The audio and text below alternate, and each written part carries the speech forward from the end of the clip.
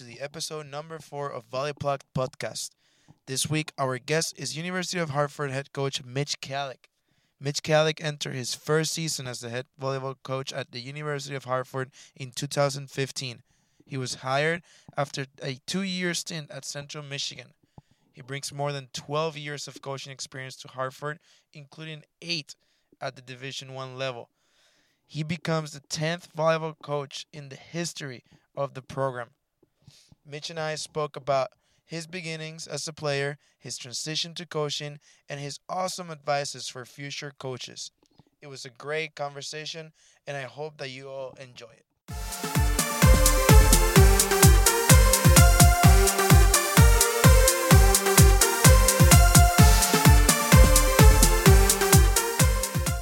Where are you from?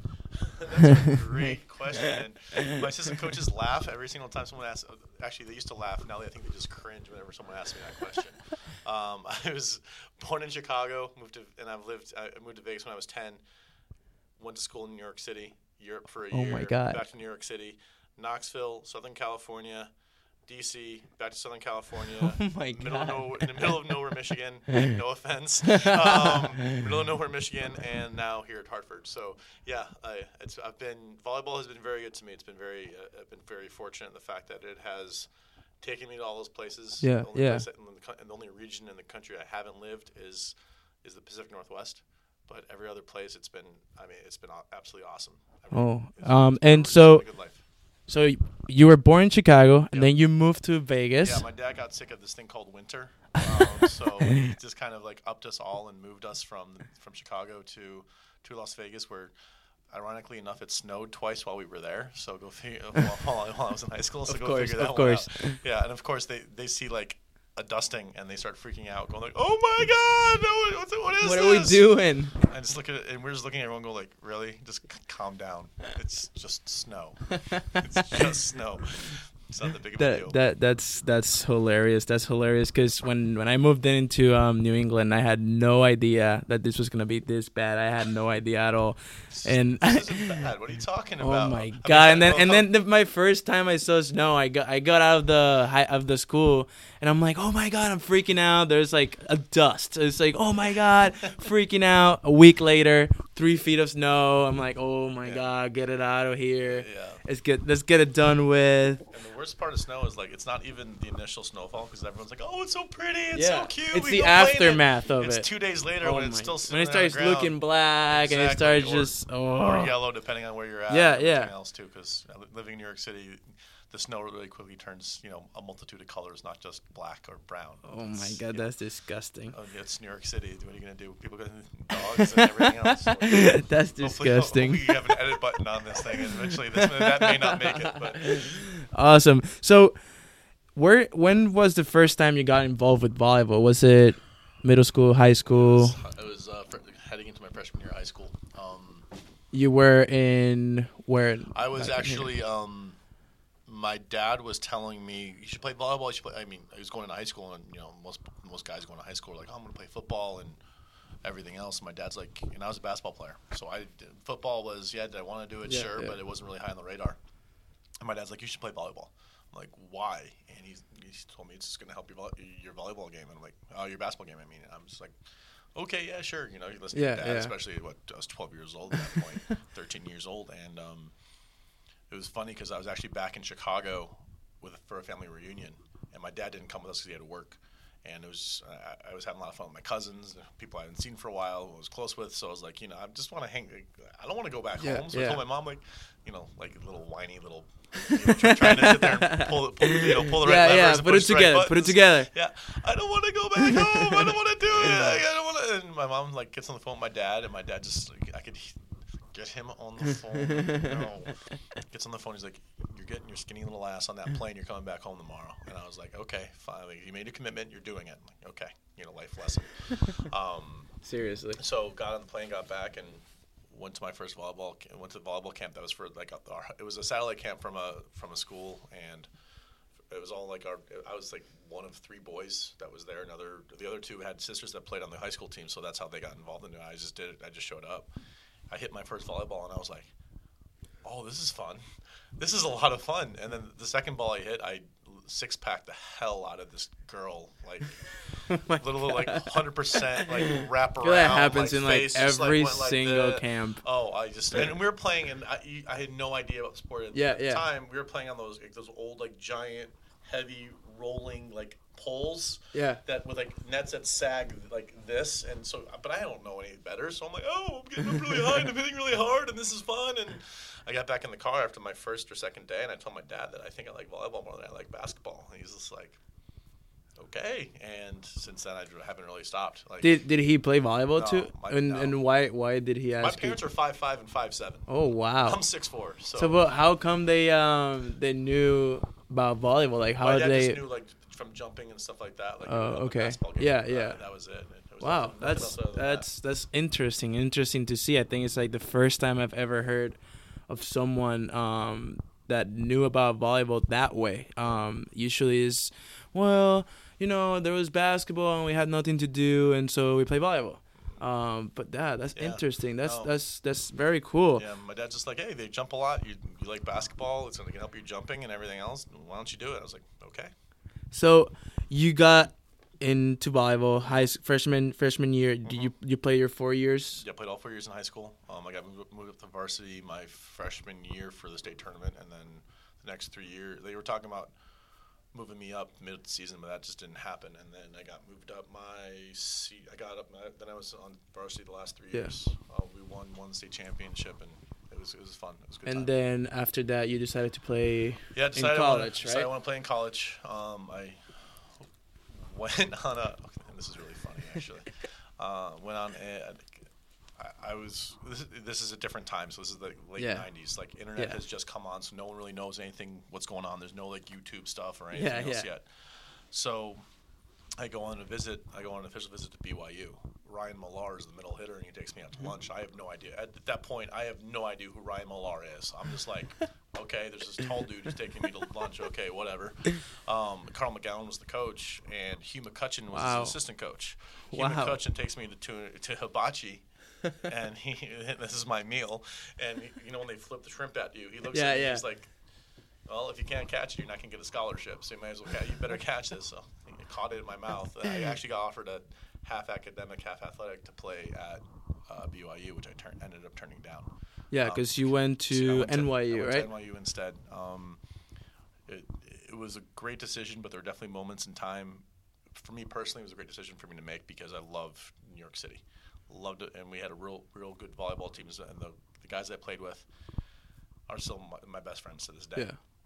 Now, at the same time, there was definitely some regret while I'm sitting there and I'm laying in my bed my freshman year and watching. There's always that moment. Well, when BYU's winning national championship freshman year, and you're then like, again, oh my God, year, what am I doing? You're going like, oh, that would have been nice if I could have done that, made that just a little bit of a different decision. Yeah. But you make the decision that's the best for you at that time. Yeah, and definitely. Even though there was some of those like, shoulda, coulda, wouldas.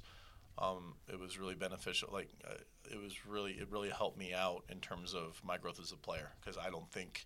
And this is something we tell all of our recruits: you choose where you want to visit with your head, but you choose where you want to go with your heart. And I can tell you that my heart wasn't at BYU.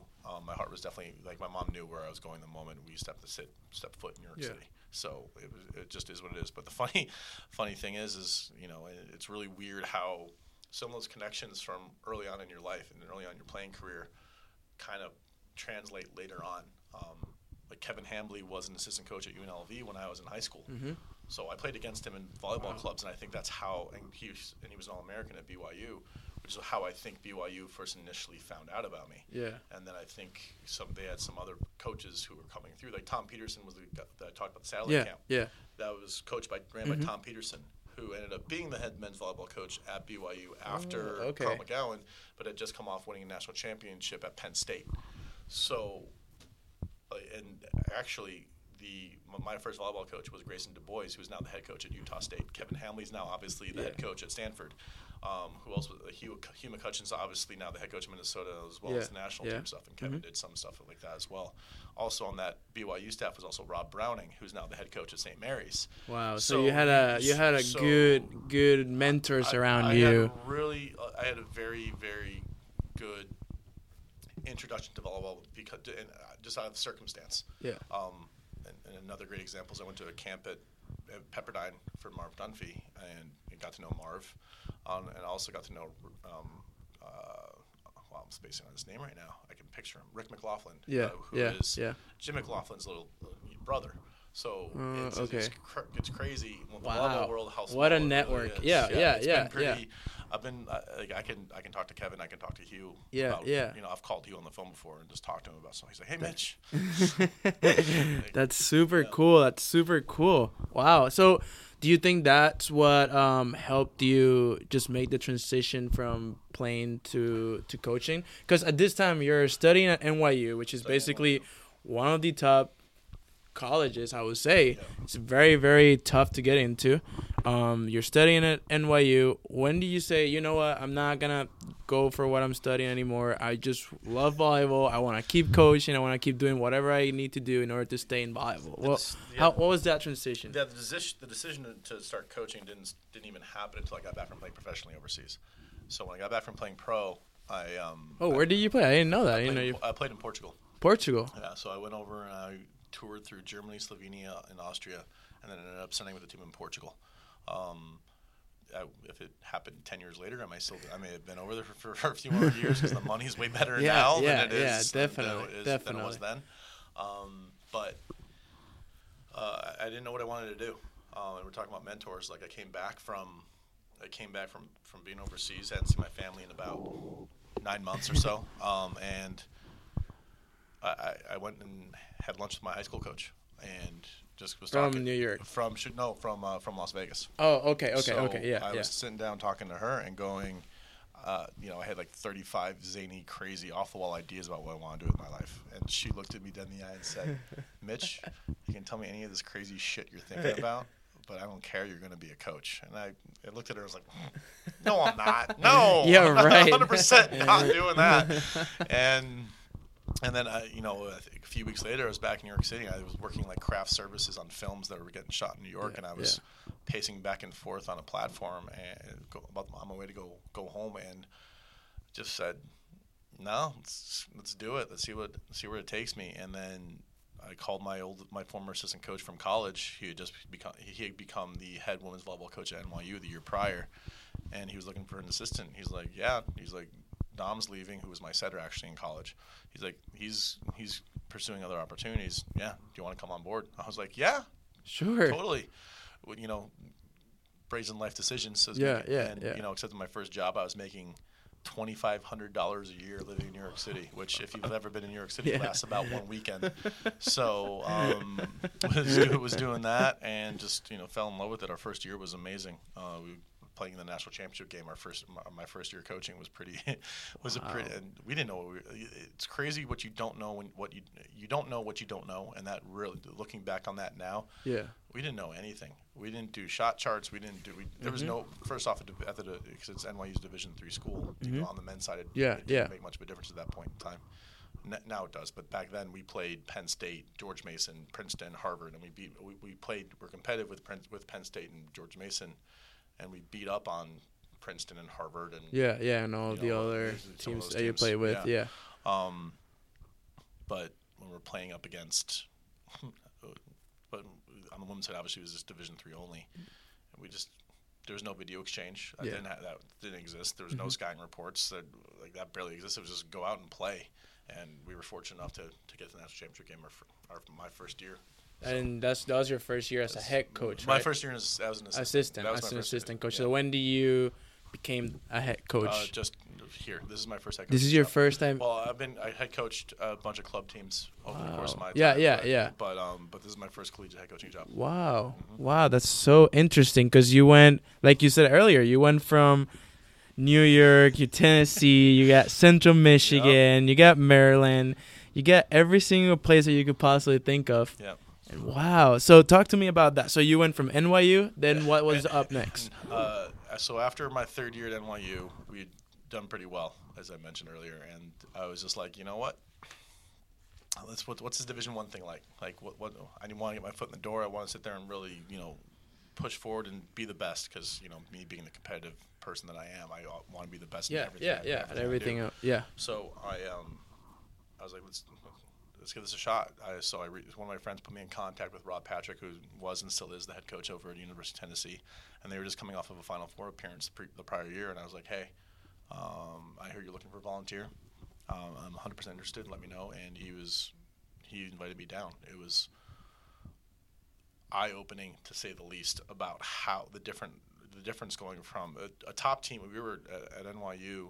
We were a top 5 team at the Division III level, and then to go to a top 20 program at the Division I level, it was just like, oh completely my God, different. 100% night and day different from the recruiting standpoint, from what you did for the team, what happened with all this other. Like, it was just an eye-opening experience, and it was one of the most informational experiences I've ever had in my life. So you mentioned recruiting. You were if I believe you weren't you a recruiting coordinator? Pretty much every stop I've been at, I was a recruiting coordinator. So what is it like to be a recruiting coordinator? What is your day-to-day like? Like, what do you do as a recruiting coordinator? Jason probably can answer this question pretty well right now too, because I think your life as a recruiting coordinator pretty much involves emails, finding different, and even more so now, finding ways to connect with kids with all the rules and all of that too. With obviously. No. But what I'm saying, with all the craziness, all the craziness. Let's sit there and try to subvert it and just try to find a way around it. It's a gray area. Let's dabble. Let's go. I love it. Like, for recruiting coordinators, like, you pretty much you're tied. Like, I got a funny story about this one too, but you're emailing, you're doing everything you possibly can to create a brand, create interest, to drum up interest in the program. To sell, pretty much. You're selling your program, your marketing. You're more the person on the ground who's sitting there and just trying to get someone interested. The closer is the head coach, because the head coach is the person who's got to come in and sit there and go, like, this is why we want you, this is here, say yes or no. Mm-hmm. As an assistant, your job is to make sure you're first off vetting everyone that you possibly can, so they even get to the head coach. Yeah. Sometimes there's been times where I get off the phone with a recruit and we may be really high on the kid, and the head coach asks me, "Hey, so how'd the conversation go?" And I'm like, "She's not your kind of a kid." No. And you have to understand who your head coach is. Yeah, definitely, because you need to see what they're trying to find, what's their personality, what fits with their program. Is their personality going to make sense? Is the personality going to fit inside the entire program, etc.? You're trying to, and we talk about this all the time. And when Jason first came on, it was one of the things I really was stressing to him: find ways to differentiate yourself. I barely with recruiting, my emails. I barely talked volleyball in any of my emails. There was no point. Like, how is that making?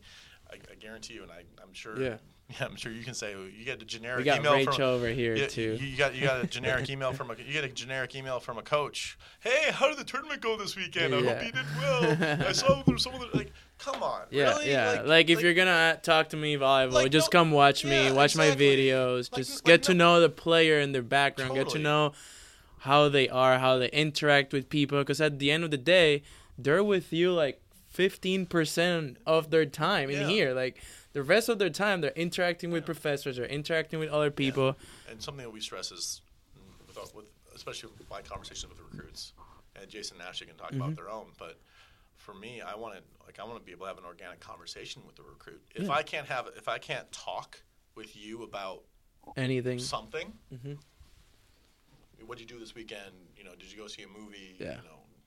Oh, well, okay. Which one do you want to go see? I know. Hey, it's October. What's great? What's your favorite horror movie of all time? Let's have the conversation. Yeah. Not necessarily. Hey, so I have these 5. Why are you interested in the University of Hartford? Or why do you want to go to Cal State Fullerton? Or, like, they get those questions all the time. All the time. So if you're having, I just don't. That's not something I prescribe to. I don't believe in it. I don't buy into it. You need to make sure you're finding ways to differentiate yourself. I had parents of players when I was at Fullerton who came up to me after the player committed to some, and I never heard from some of these kids. Like, I never got an email back, and the dads went out of their way to come up to me and say, "I know she went to Colorado, but she always loved opening up your emails." Wow. To me, I'm like, That's I'll awesome. take that. Yep. I'll take that. I would Yeah. make sure there's a few leading questions in there in terms of like, hey, questions that I want them to get back, so that way if they responded, I knew that we'd have a little more serious conversation the next time. Like a follow-up, yeah. Follow-up email later on that week. It wouldn't all happen on a Monday and then a Tuesday. It would probably happen on Monday and then probably a Thursday. But recruiting, you got to make sure you're finding ways to. You just got to find ways to build your brand, create your name, and go with it. I remember my ex-fiance. She got really mad at me because she was also a coach. And volleyball coach? She Or? was a volleyball coach, and this is September 1st when all of a sudden the floodgates open. Yeah. I can only imagine what inboxes look like on September 1st for some people. Like all of a sudden you look at your inbox, you're like, 100 new emails. Holy What shit, is I this? have 800 emails Oh in my God. inbox. What's going on? I'm famous. And I remember I was at Fullerton and she was at Riverside and we were in the same conference. Oh. And this is when iPhones had just come out. Okay, I'm dating myself, but iPhones had just come out not that long ago, and we both had our emails obviously linked with our phones.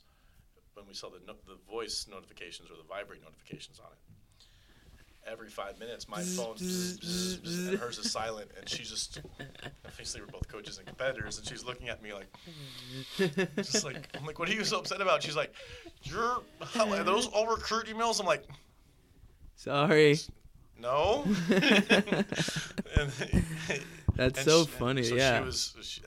I learned really quickly how to turn off on settings, how to turn off all I bet you're not. I bet definitely you're not the only one that has had that problem, because it's like, Sure, no. it's coaching. For a lot of people, think that coaching, you have, all right, I'm coming into the office from 9 to 4 and that's it. No, like you have maybe sometimes Skype calls or phone calls or whatever with girls at like 8, 9, and if you're recruiting internationally with the difference in times and all of that, or after games when you're, it's just becomes crazy. It becomes up to a point where you don't have an actual schedule of what you do on a daily basis. And then that's also some of the good things. The fact Yeah, that it is. Yeah, you don't have that 9 to 5. You don't have like, okay, walk into my cubicle and I do this from this time to this. You have time. something new every single Then I day. go get coffee and stuff like that. Like when I was when I have some of my college teammates that live out in Southern California. So when I first got out to Cal State Fullerton, we went down to San Diego to hang out with some of them, and one of them was already married and everything else, and so his wife asked me, so since you coach, what do you do for the rest of the day? I'm like, Coach. you don't understand how much paperwork goes on behind the scenes of everything. Yeah, there's a lot of recruiting, things. budgets, travel,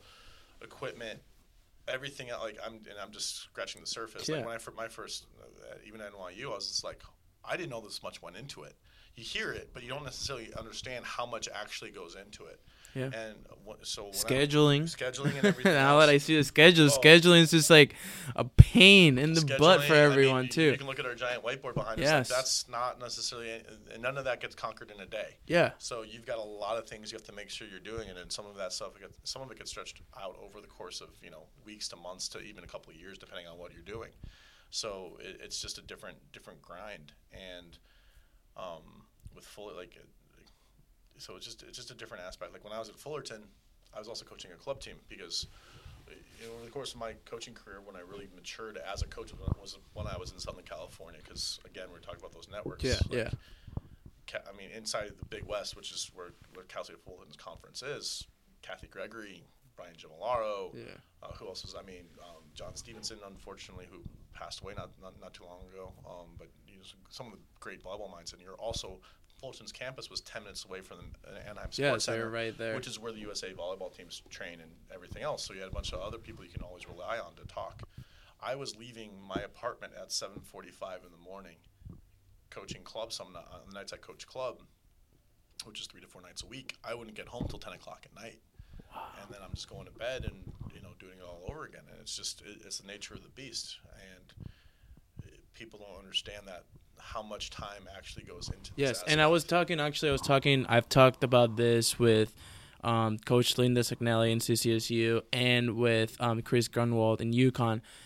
We both talked about the fact that coaching is only, like actual coaching is only maybe 15% of what you actually do. Yeah. On like if you take the whole thing, everything that you do, you separate it all and stretch it all out in a year, maybe 15% of that is actually coaching, because it comes out to what, 2 months, 3 months, including preseason and practices and all. Not even. Let's say 3 months, and then you have spring, which you have like 2 hours, 1 hour, whatever it is. Practice is recess.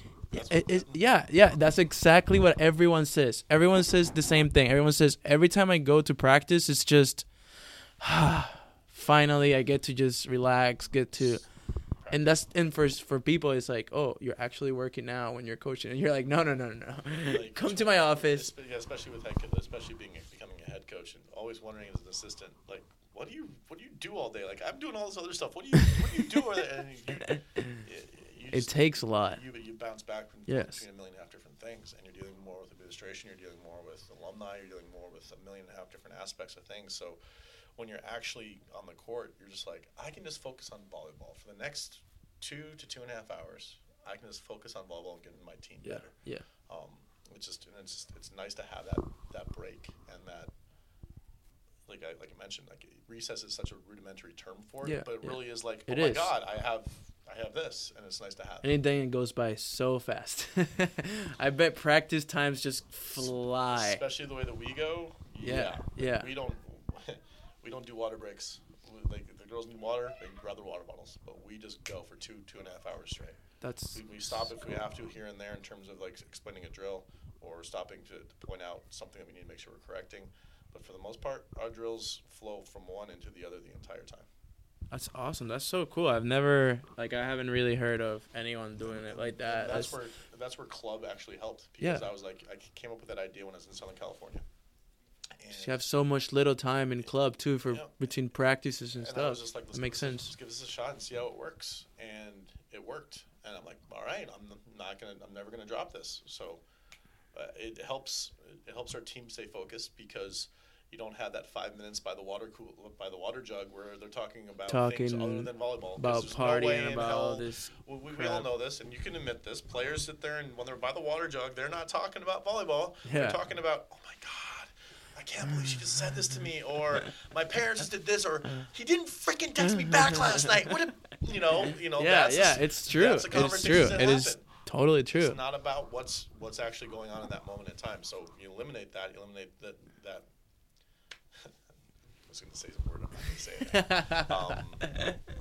it. You eliminate some of that, and it just you realize how much that time is distraction, and how much mental distraction is the best way to put it, because you're mentally distracting yourself from what your focus is, and then all of a sudden you have to refocus on what you were just doing intensely for the last 30 minutes. It's just going to take you time again to reset that button again. Wow, that's a great way to put it. I've never really thought of that way. And that's not the way the sport goes. Yeah, it's true. Match, you got to be engaged for 2 hours straight. So it trains our team to really make sure they're staying focused the entire time. Wow, that's super interesting. Now that we hit, you're talking a little bit about Hartford. So you got here to UHart. That was 2 years ago, right? I remember this is gonna be your third year. Going to my third season. You take over a program. It's in New England. It's in Connecticut. It's volleyball in here. It's everything against the odds for you, basically. From my standpoint, I could totally be extremely wrong. But from my standpoint, it's just, wow, you're taking this job that probably nobody really wanted it, but you have done a lot of the things probably with these girls. I've seen it from my first year I worked at Central. We used to play UHart. And it was whatever. All right, let's play UHart. Now I've gotten to the point where UHart beats Central all the time, and it's just competitive, and it's just you see some change. Yeah. You see something moving forward. You see different girls coming in. You see a different attitude, a different scene. Obviously with the different staff and all of that. Yeah. But what did you bring into UHart and before we even get to that, your first experience in here, how was that, and how do you introduce your style to this? First experience with the team, or first experience? Yeah, just the first experience in terms of the program. You got to UHart, you got the job. the first day you sat here and you say, all right, what do we have? And that's been really interesting in terms of just where we needed to go with the program. When I first got here, they had just graduated probably two of the, honestly, probably if we're looking over the numbers and over history, probably two of the best players ever played at Hartford, in Serena Nethersole and Jackie Tambury. And just came in, and I really came in with a different attitude about what needed to happen, what was going on. I watched some video from the prior year and realized, okay, well, we're not – there's a lot of things that aren't happening. Mm-hmm. And I saw a lot of things that were happening on the sidelines, and I was just like, okay, that's not me, so let's see what happens and let's see what we can change. And you hear this all the time in terms of changing a culture and changing a mindset. It takes time. And it Definitely. takes a lot of time. Especially with a program, collegiate program. Right now we are just adhering to the philosophies and the ideas that we started trying to introduce even 2 years ago. And you're starting to see the difference in terms of what we're doing on the court. If you look at our practice gym now, it's 100% different from what it was even 3 months ago. I mean, you have some players who have grown exponentially. Like I can point out like Elise Wenzel, who if you watch her play now, you would not even recognize her from where she was when we first got here. It's Katie Henchy. I had actually one of our in conference. We had the Stony Brook head coach is no longer there, Coley. We talked after my first year, and she was like, "You're number 13, Katie Henchy." Like we didn't even worry about her last year, and now she's moving her feet and doing shots. And I say this all the time. As coaches, our job is to show the door. Open the door for you, but we can't walk through it for you. Definitely, yeah. The players are the ones that actually have to walk and do it. And to our girls' credit, and I'm really fortunate about when I got here was I walked into a group of great kids. They want to work hard, they want to be good, and they're willing to do whatever it takes. Yeah, and you have fire. You have fire in your DSs. It's probably they give you, it's funny, but they give you that energy that most teams don't have. You know, that fire, that energy where for a fact that you're always gonna have someone talking, someone yelling, someone screaming, someone intense, someone just. I think one of the things that we really did was just kind of freedom a little bit. I think they felt, and I'm speaking for them right now, but I think they felt a little restricted and constrained about what they could and couldn't do, and we kind of removed some of those shackles and kind of let them be themselves. We started allowing the personalities to come out. A lot of the personalities start to show. I had the strength and conditioning coach a couple of weeks in after I got here and said, I don't know what you've done, but they are louder, more energetic, and way more excited than I've ever seen this group. And I'm like, okay, that's great. Good. That's great to hear. That's a super great start. I think a lot of it just comes from, just like I said, like we've taken out allowing their personalities to come through, because there's a lot of great personalities on this team. And then also, I think with kind of going back to the practice aspect we talked about, just bringing that different level of intensity and urgency and competitiveness that we're really that. The competitiveness even next year is going to jump through the roof, because it hasn't necessarily been to where we need it to get yet in our gym, and that just comes through recruiting and adding players. And I think next year we're actually going to be at a spot where we're going to be really competitive in practice. And I think that's another thing that you guys have in favor, which is you guys' home gym. It's your home gym. It's playing against UHart at UHart. For those who have never been to UHart, it's crazy. The gym, it's big, like the floor itself is big, it's comfortable, but then you have this much room for your fans, and your fans packed it all. Every single time I've come here, whether it's a spring game or a fall game or a season game or whatever it is, there's always a lot of people there. Just gets super loud real quick and just goes into your favor. They used to say that the old head coach wanted to get in the main gym the entire time, and I'm like, why? Like, I wouldn't mind playing a game or two in the main gym, don't get me wrong. I think it'd be really good for our girls to play in there. Yeah, it's a nice gym, too. It's a nice big gym, but it's a big gym, and we get about 400 to 600 fans a night, and if you get 600 fans in our gym, you can't hear yourself think. If you get 600 fans in our main gym, it's like silent. Nobody. It's silent. There's nobody. You can still hear a pin drop, so it's a huge home court advantage for us. The hanging lights, we know half the balls that go high in the ceiling, that's going to ricochet off somewhere, and God knows where it's going to go, so our girls are ready. you're entirely right. That you have a giant playing surface. You have a lot of room behind the court. You have a lot of room on both sides to chase balls down. But it doesn't feel that way because of how enclosed everything is. You have the overhang over the benches so it feels even more constricted than what it truly is. Yeah, yeah. So I like our home court advantage. Yeah, I really definitely. That's awesome. So now your third season. Besides all of that, what has changed from the players' perspective? Like, what new players have you brought? And I'm not talking just name players, just on the different either skill level that you might think is, oh, this girl is completely different, or the psychological part of the volleyball sport. What do you think it has changed from when you got here to now, besides the energy part? What else have you think it just? I think we're just bringing change. I think we've raised the volleyball IQ in our gym tremendously, both with the players that are on our roster as well as the players that we're bringing in. When we first got here, I don't think they didn't understand situational volleyball, and I think that's something that we've definitely tried to stress over the course of time. And I think we're just starting to understand it a lot more. I think that's been a huge learning curve for us. I don't think anyone's ever perfect at situational volleyball. Yeah, it's hard. But I think we have a much better understanding of what that concept actually is, and B, what needs to happen in certain situations. I think that's been a huge aspect for us in terms of building and growing. Which I think a lot of coaches, which now from my perspective, my experience, little bit of experience compared to you, but my little bit of experience in club volleyball, it's just I talk to the girls, and sometimes it's hard for the players to know, wait, but how come in here I have to do this, but when this happened I have to do this, but when this happened I have to do this.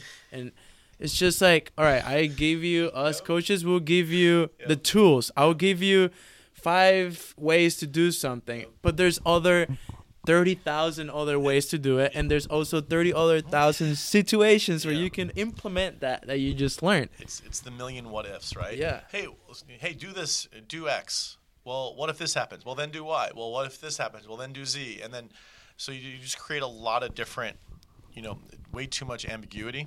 So there's no clarity in terms of what a player should be doing in a certain situation.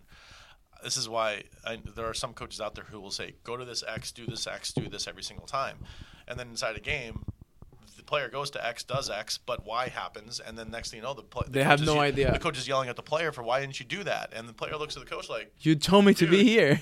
You're crazy. And I'm like, you know. This is why we sit there and say, take one step. We'll never sit there and say, get to this spot on the court. Yeah. I don't believe in that. I don't believe in putting players into a box or into a situation like that. I think that's also feeds into what we were talking about earlier in terms of how the team has grown. We tell them, we don't say get 15, 18 feet deep when you're trying to dig line. We say, hey, step release, boom, because we have one player who's barely 5 foot on a good day, and we have another player who's 5'6" on a good day. But so their stride's going to take them different places. Yeah. But if I tell the kid who's 5 foot, get to 16 feet, it's going to take her a lot longer, and she's not going to have the same reaction time. So why am I going to do that? I just don't, and that goes back to the situational aspect. Exactly. Yeah. It goes depends. back to situational aspects and how, like you mentioned, the tool belt. We're going to give everyone the same tools, but if I give you a hammer and you a hammer, you're going to use the hammer in a different way. Mm-hmm. Definitely. Your swing may be with your elbow out and you're trying to hammer it. You just may be tight and just doing hit here with your wrist. Yeah, both are effective, that's completely true. And the problem it is that sometimes I think, or not even sometimes, I think we've created a way to teach the game into, like you said, just do X, Y, and Z. And if it's not X, Y, and Z, then it's not right. It's not that way. The volleyball is so technical that you have so many ways to do it, so many ways to play it, so many ways to pass the ball. Yeah. Like, it doesn't have to be – I don't have to use the same platform or hands or whatever it is as Rachel does or as you do or as another person do. As long as I get that pass to wherever it has to be, And I've heard the UCLA coach, Sean Sprout, talk about this once in one of the Art of Coaching volleyball videos, and he said the same thing. He's like, I don't emphasize on like hands or your platform is here, your platform is there. No, I told my players, do whatever you have to do to pass the ball, to get that ball right there. Yeah, and I think that's a little bit the difference between also coaching guys and coaching girls. Yeah. Because guys, definitely. And I'm being stereotypical right now because there's absolutely some girls you can coach like guys and some guys you can coach like girls. But if I tell a guy, hey, just go get this done, he's probably gonna get it done. Mm-hmm. If I tell a girl the same thing, go get that done, she's gonna ask me how. It's more psychological. So you have to make sure you're prepared to actually explain more to on the You think that's right? Things. Think that's true? Sorry for the stereotype. We have a girl in here just in case everyone knows. You have to make sure you actually understand what's going on. You actually have to explain yourself a lot more with true. it. It's completely true. It's just the wiring, and you have to understand that you have to explain that a little bit more, and so you have to be prepared to do so. Mm-hmm. That's all. So yeah, I think, and John's right. Like, hey, just get the job done. However you got to get the job done. But at the same time, you have to make sure you have reasoning at least behind it. Yeah, of course. Yeah, and also the fact that at this level too, not so much high school or not so much maybe club, younger kids, but at this level, D1, especially the top D1 schools, they're I guess they're allowed to say stuff like that because at that point you know everything that there is to know so far about, in my eyes, about just basic skills. It's a must know at that point. Well, the basic skills, like even, and this is what I was going to bring up earlier when you were mentioning it, about the box and everything else. The biggest problem is not at the collegiate level. The biggest problem is at the 14s and 15s level, where they look at a kid who's 5'9", 5'10" at 14 or 15, goes like, "Oh, you're going to be a middle, so don't worry about passing." Great. Why? That's awesome. There goes another girl. And not to mention that, but what if that kid doesn't grow anymore? What if the kid stops at 5'9", 5'10", and now she's which is most times it happens. And now she's a front row hitter who has no ball, a 5'9" front row hitter who has no ball control skills. That's awesome. I was being 100% sarcastic. For those of you listening online, I was being sarcastic when I said that. You have to understand that players need to develop, and you never know who's going to develop what. There's some really tall setters out there that if they came underneath that mantra and that mindset, they wouldn't be a setter and they wouldn't be where they're at right now. Mm-hmm. And to go off of what you had just mentioned just previously, the higher level Division One sport teams on the women's side have the same problems we have. Mm-hmm. Like, it doesn't make a difference what level you are; it's the same exact issues. It's just at a higher level. Yeah. It's just. If you look at, I talked about this with a bunch of our recruits. You watch the national championship game. You had Stanford on one side, Texas on the other. Both of them are stacked with athletes on both sides. What was the difference between those two teams? Stanford had fun. Texas looked like they were at a freaking funeral. Yeah, true. That was the difference. Yeah, it's a lot of it is the attitude that you put into the sport, not so much into the skills. Some of it's X's and O's. Don't get me wrong. Yeah, definitely. 100%. But X's and O's, there's at least 4 adjustments they're going to make inside a volleyball match. Okay, we thought this player was going to go line. She's going cross. Let's make sure we're making that adjustment. Okay, we thought someone was going to run more slides. She's running more back ones or ones or 31s. So let's make sure we're making that adjustment.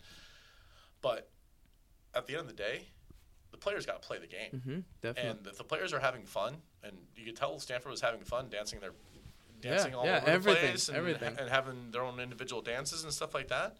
And that team had the same, and that team in Texas was on the sideline being very stoic, looking. I'm not on that team or on that program, so they can speak more on it. But looking very detached from what was happening on the court, and I know, having coached, that both of those teams had issues behind the scenes that were either resolved or weren't. Mm-hmm. Every team does. Yeah. And you just have to find ways to make sure that you're be creative with it. And we all do. We all have it. So, and I use that as an example, but because you brought up the high level higher level teams, but everyone has the same issues. Everyone has to sit there and find ways to, whether you're playing the national championship game or playing in the NEC or America East or even the Big South or whatever it is. ECAC championships. Doesn't make a difference which ones you're doing. If you're playing in the Empire 8 or you're playing in what's the conference that Williams is in. I don't even know off the top of my head. No, I mean neither. The NESCAC. If you're playing in those championship games, you have the same issues. You have the same thing. It's still about creating a dynamic, creating relationships amongst your team. Trying to transfer your philosophy, trying to transfer your style of game into the girls or boys, whatever you're coaching, and then trying to make it all work together. Because at the same time, you're working with 12, whatever you have in your roster, say 12, which is much. Yeah. Wow. Yeah. Let's say 12 or 19. Different girls, different minds, different personalities. And it just makes it harder. Let's take a little turn. We're almost right there, right done. And let's take a turn that I've taken with everyone that I've interviewed so far. It just happens that everyone that I've interviewed are from the New England area. I want to talk about our region. Our region, definitely coming from Puerto Rico, I have my girlfriend who comes from Michigan.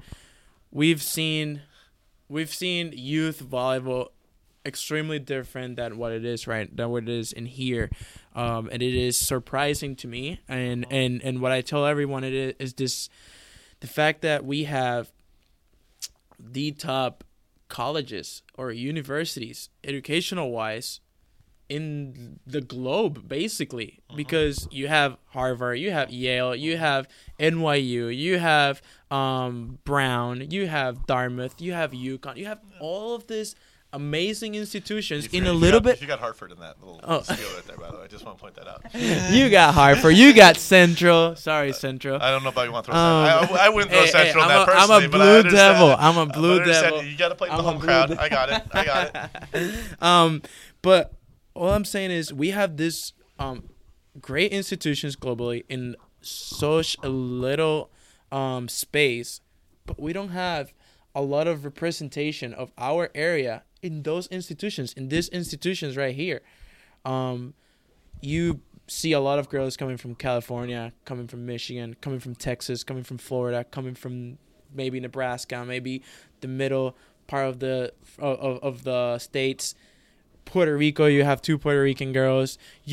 Central has girls coming from Bulgaria, Netherlands, but we don't have anything from here. And it blows my mind. And I sit down and I talk, and all I hear from a lot of people, we just we're battling with a lot of sports. We're battling against soccer. We're battling against football. We're battling against basketball.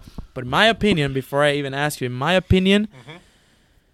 I think because I coach high school in here too, I think we don't give the options to the girls at earlier age. Let's use middle school for instance, just middle school. They don't have that option. I don't believe, at least in what I've seen, the girls don't have that option all the way until they get to high school. That then they realize, oh wait, there is volleyball.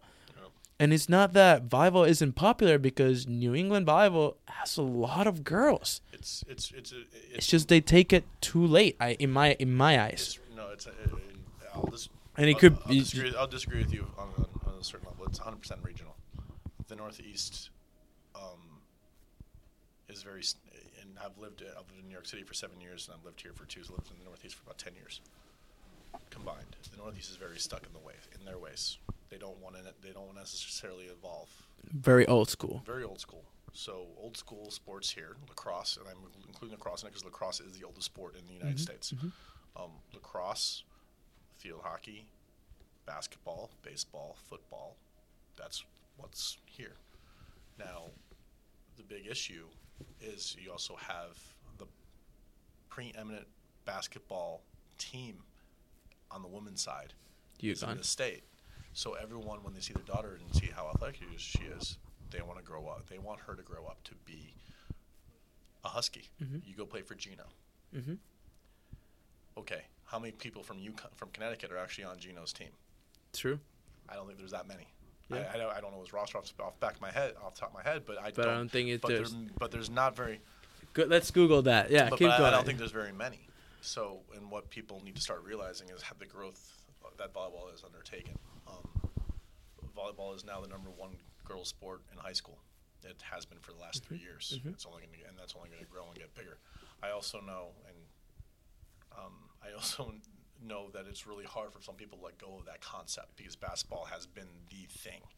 And you have a lot of girls now, and I know of one in particular who is now a very, I think she was an honorable mention All-American this year or close to it. She may have even been all Big Ten or second team or something along those lines. She decided to play volleyball later on in high school. She was playing both volleyball and basketball. She decided to make the decision that she wanted to play volleyball in college. After she made the decision, she ran into her AAU coach outside of her volleyball practice. And the AAU coach ripped into her, just yelled at her. You're throwing away your life, you're throwing away this. How are you going to tell a kid at 16 years old who's making a tough decision for her that she's throwing away her life? And by the way, a volleyball scholarship is exactly the same thing as a basketball scholarship. You're getting the exact same results. And we have also pro leagues, and we also have Olympic games. You can actually make just as much money because you're not making any money playing the WNBA. You're making maybe 20 to 40K. You're not making that much money. Maybe a little more than that. I'm pulling numbers out of the from air. The average. Let's say average. Let's just say average. The best players in the WNBA make all their money playing overseas. Same thing for volleyball. And volleyball players can, if you're on and I'm just using the national team as an example, if you're on the women's national team, you're making 6 figures overseas. If you're on the men's national team, you're making 6 to 7 figures overseas. Yeah, Germany, China, Germany, China, super well. Russia, Azerbaijan, yeah, Turkey, Uzbekistan, or to whatever. South Korea. Yeah, you have someone like Matt Anderson who left Penn State after his sophomore year because he signed a 6-figure contract to play in South Korea. You have these things that are happening right now. Yeah, and the thing is people don't know about it, and you're starting to see that swell of support. So there's one player from Connecticut who's actually on Gino's team, and did she start? What was her stat line this year? How many games did she play? Another. Here we go. Yeah. One out of maybe like 14 players, 15 players on the roster. I imagine the full roster is 15. You just have that mantra in the Northeast of it's basketball. If I have an athletic, tall daughter, she should be playing basketball. But that's not what's happening across the rest of the country. You're seeing a lot of those players who used to play basketball who now want to play volleyball instead. And in all honesty, you're also seeing a little bit now on the men's side too. One of my friends is the coach out in Southern California. I was talking to him in Las Vegas for a bit during a tournament, and he said, "Yeah, my front line this year is 6'8", 6'8", 6'10". On the men's side. Wow. Yeah, and it's and I'm like, why are those guys not playing basketball? He's like, they're sick of it. Like volleyball. They're done with they're done with what basketball has started to become on the men's side even too. So I'm like, okay, I hate that. That's honestly that's their opinion. That's their perspective of things, and it's very interesting to see where the sport's going to be in 5 years. So to your point, why is Northeast volleyball lagging behind the rest of the country? I think it's because you have a lot of old traditions and old mindsets that are prevalent in this area. So you have those mindsets then get transferred over to children who aren't really necessarily exposed to volleyball, even though volleyball, if you want to look at it, is actually drawing better than basketball now, at least on the women's side. It just came out. Sports Center, I think, or ESPN came out with a report that said that around the nation, the dominant youth sport right now, it's volleyball. It just beat women's basketball not too long ago, nation-wise. Yeah, no. It's been 3 years in a row now that women's volleyball, the girls volleyball is the number one team sport. Wow, it has more. And we're still just so behind on that. And I think there was actually, and people aren't talking about it because it gets dominated because you see what's on ESPN, and ESPN is a very great news entity for a lot of different things, but ESPN also pushes its own agenda at the same time, which is why there's 6 NFL shows on ESPN. ESPN has a contract for NCAA women's basketball and NCAA sports and NCAA basketball itself. So what is ESPN going to do? Are they going to push? And you're starting to see more volleyball because coming on ESPN. Because back in the day, I remember you could only watch like maybe a semifinal game and then the final of the men's side, if anything. But now you're seeing everything from like Sweet 16. Even earlier, you get to catch a couple of times. Maybe Minnesota and Nebraska are playing in their regular season games. They played those. And Big Ten Network has been a huge push for that. Pac-12 network, SEC network, Longhorn network, all the individual networks for the individual conferences. You just come in with educating people too. That's what I think you're getting at. It's just educating the kids, educating the people around here too.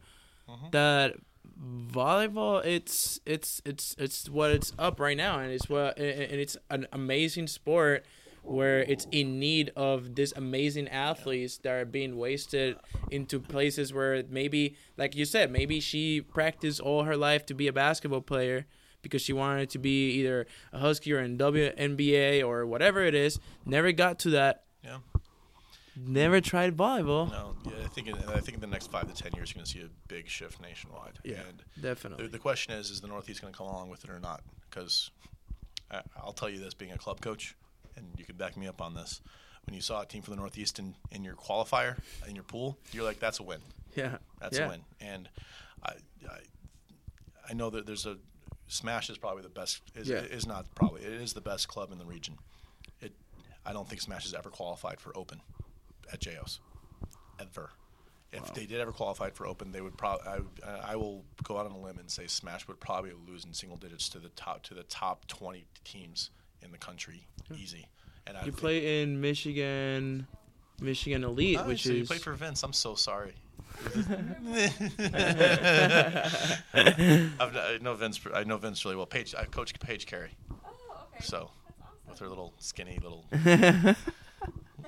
Paige is a trip. We're actually playing Central Michigan next year, so I get to see Paige again.